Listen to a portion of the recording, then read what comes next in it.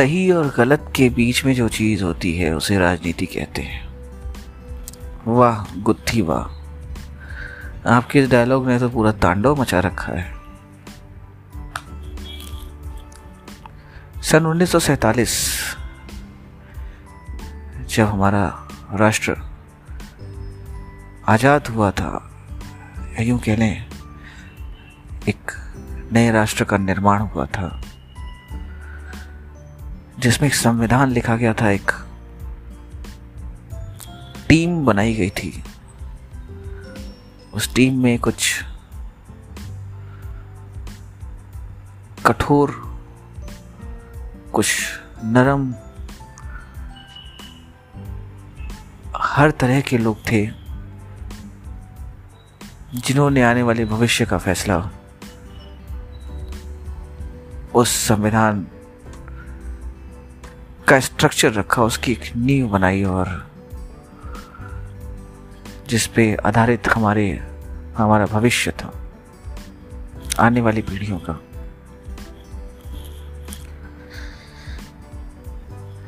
उन्नीस 1947 में भारत पाकिस्तान एक देश के दो टुकड़े हुए। ये कहना उचित नहीं है कि दो टुकड़े हुए, क्योंकि बहुत सारे टुकड़ों को जोड़ा गया। छोटे छोटे राज्य को मिला के हमारा देश बना। इसका श्रेय किसको जाता है, ये एक अलग मुद्दा है। लेकिन एक चीज बोलना चाह रहा हूं मैं, एक बात कहना चाह रहा हूं, और वो ये कि किसी भी कंपनी को रन कराने के लिए जैसे एक टीम होती है, उस टीम के सबसे छोटे प्यादे जो होते हैं, जिनको हम एजेंट कहते हैं, उनका सारा का सारा फिजिकली वर्क होता है। शारीरिक स्तर पे वो अपना काम करते हैं, मेहनत करते हैं। 10 से 12 घंटे की जॉब होती है उनकी, और एक लिमिटेड इनकम होती है। उसके ऊपर होते हैं उसके निरीक्षक, जो इसको इंस्पेक्टर या टीम लीडर कह सकते हैं हम, सुपरवाइजर। उनकी सैलरी उससे ज़्यादा होती है, क्योंकि वो उन लोगों पे नज़र रखते हैं कि वो सही कर रहे हैं या गलत कर रहे हैं। उस टीम को रेगुलेट कैसे करना है, उसको चलाना कैसे है, उससे प्रोडक्टिविटी कितनी निकालनी है, ऐसी ऐसी बहुत सारी टीमों को हैंडल करने के लिए एक उपाधि होती है जिसको हम मैनेजर कहते हैं। जो काम बांटते हैं या उनका फिजिकल वर्कआउट कम होता है, लेकिन मेंटली वर्कआउट ज़्यादा होता है। उसके ऊपर वाइस प्रेसिडेंट, उसके ऊपर बोर्ड मेंबर्स, और फिर सीईओ, और इस तरीके के जो कहें हम, तो जो सबसे ऊपर होते हैं, जो सीईओज होते हैं, जो फाउंडर्स होते हैं, जो कंपनी के ओनर होते हैं, मालिक होते हैं, उनका फिजिकल वर्कआउट बहुत कम होता है। लेकिन एक चीज़ उनमें ऐसी क्या ख़ास बात होती है जो और पूरे स्टाफ में नहीं होती, और सारे स्टाफ की टीम को मिला के भी वो उसके बराबर का नहीं बन सकता। सिर्फ मालिकाना हक की बात नहीं कर रहा हूँ, यहाँ पे एक काम की भी बात है। कैसा, कौन सा काम करते हैं। उपाधि के अनुसार सैलरी भी बढ़ती जाती है सबकी। तो जो सबसे ज़्यादा सैलरी होती है जो सीईओ की, जो उस मालिक की सबसे ज़्यादा आय होती है, तो उसकी विशेषता क्या होती है?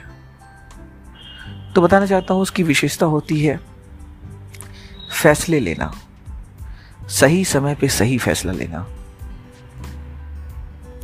आने वाली रिसेशन को, मंदियों को ध्यान में रखते हुए अच्छे गुड डिसीजन टेकर और उस डिसीजन पे कायम रहना, ये एक सीईओ, एक मालिक का काम होता है कंपनी के, जो पूरी टीम मिलके भी नहीं कर सकती। टीम अगर ये फैसला लेगी तो भी उसे कंफ्यूजन होगी कि वो सही कर रही है या गलत कर रही है, उसके अंदर एक डर बना रहेगा। लेकिन मालिक को वो डर नहीं होता, वो जानता है कि मैं जो कर रहा हूँ वो अच्छा कर रहा हूँ।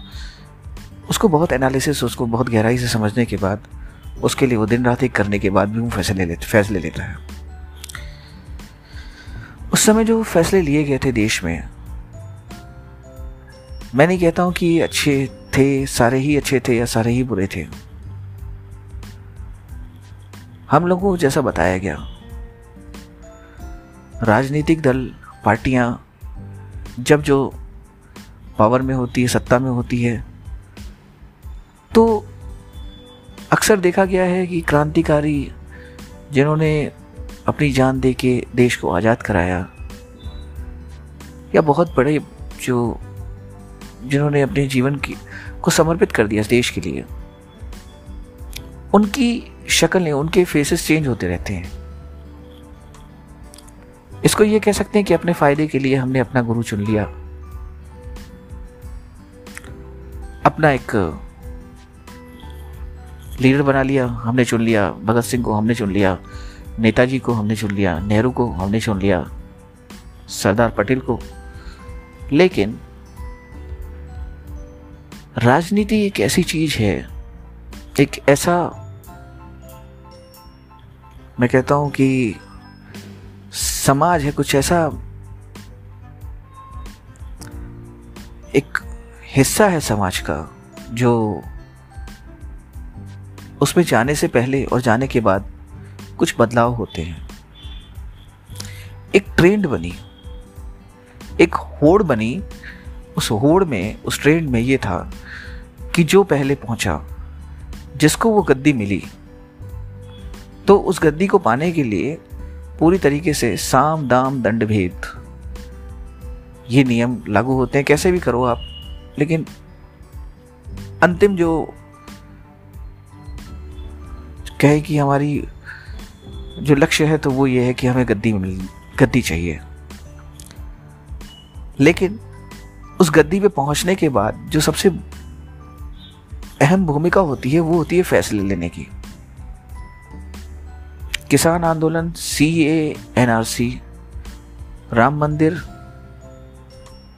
और जितने भी ये कंट्रोवर्शियल अभी रिसेंट सालों में, कुछ गुजरे हुए सालों में हमें मुद्दे देखने को मिल रहे हैं अभी भी, इनकी चर्चा हम बाद में करेंगे। एक छोटी सी बात जो दिल में काफी दिन से अखड़ रही है मुझे, मैंने सोचा कि बात करूं।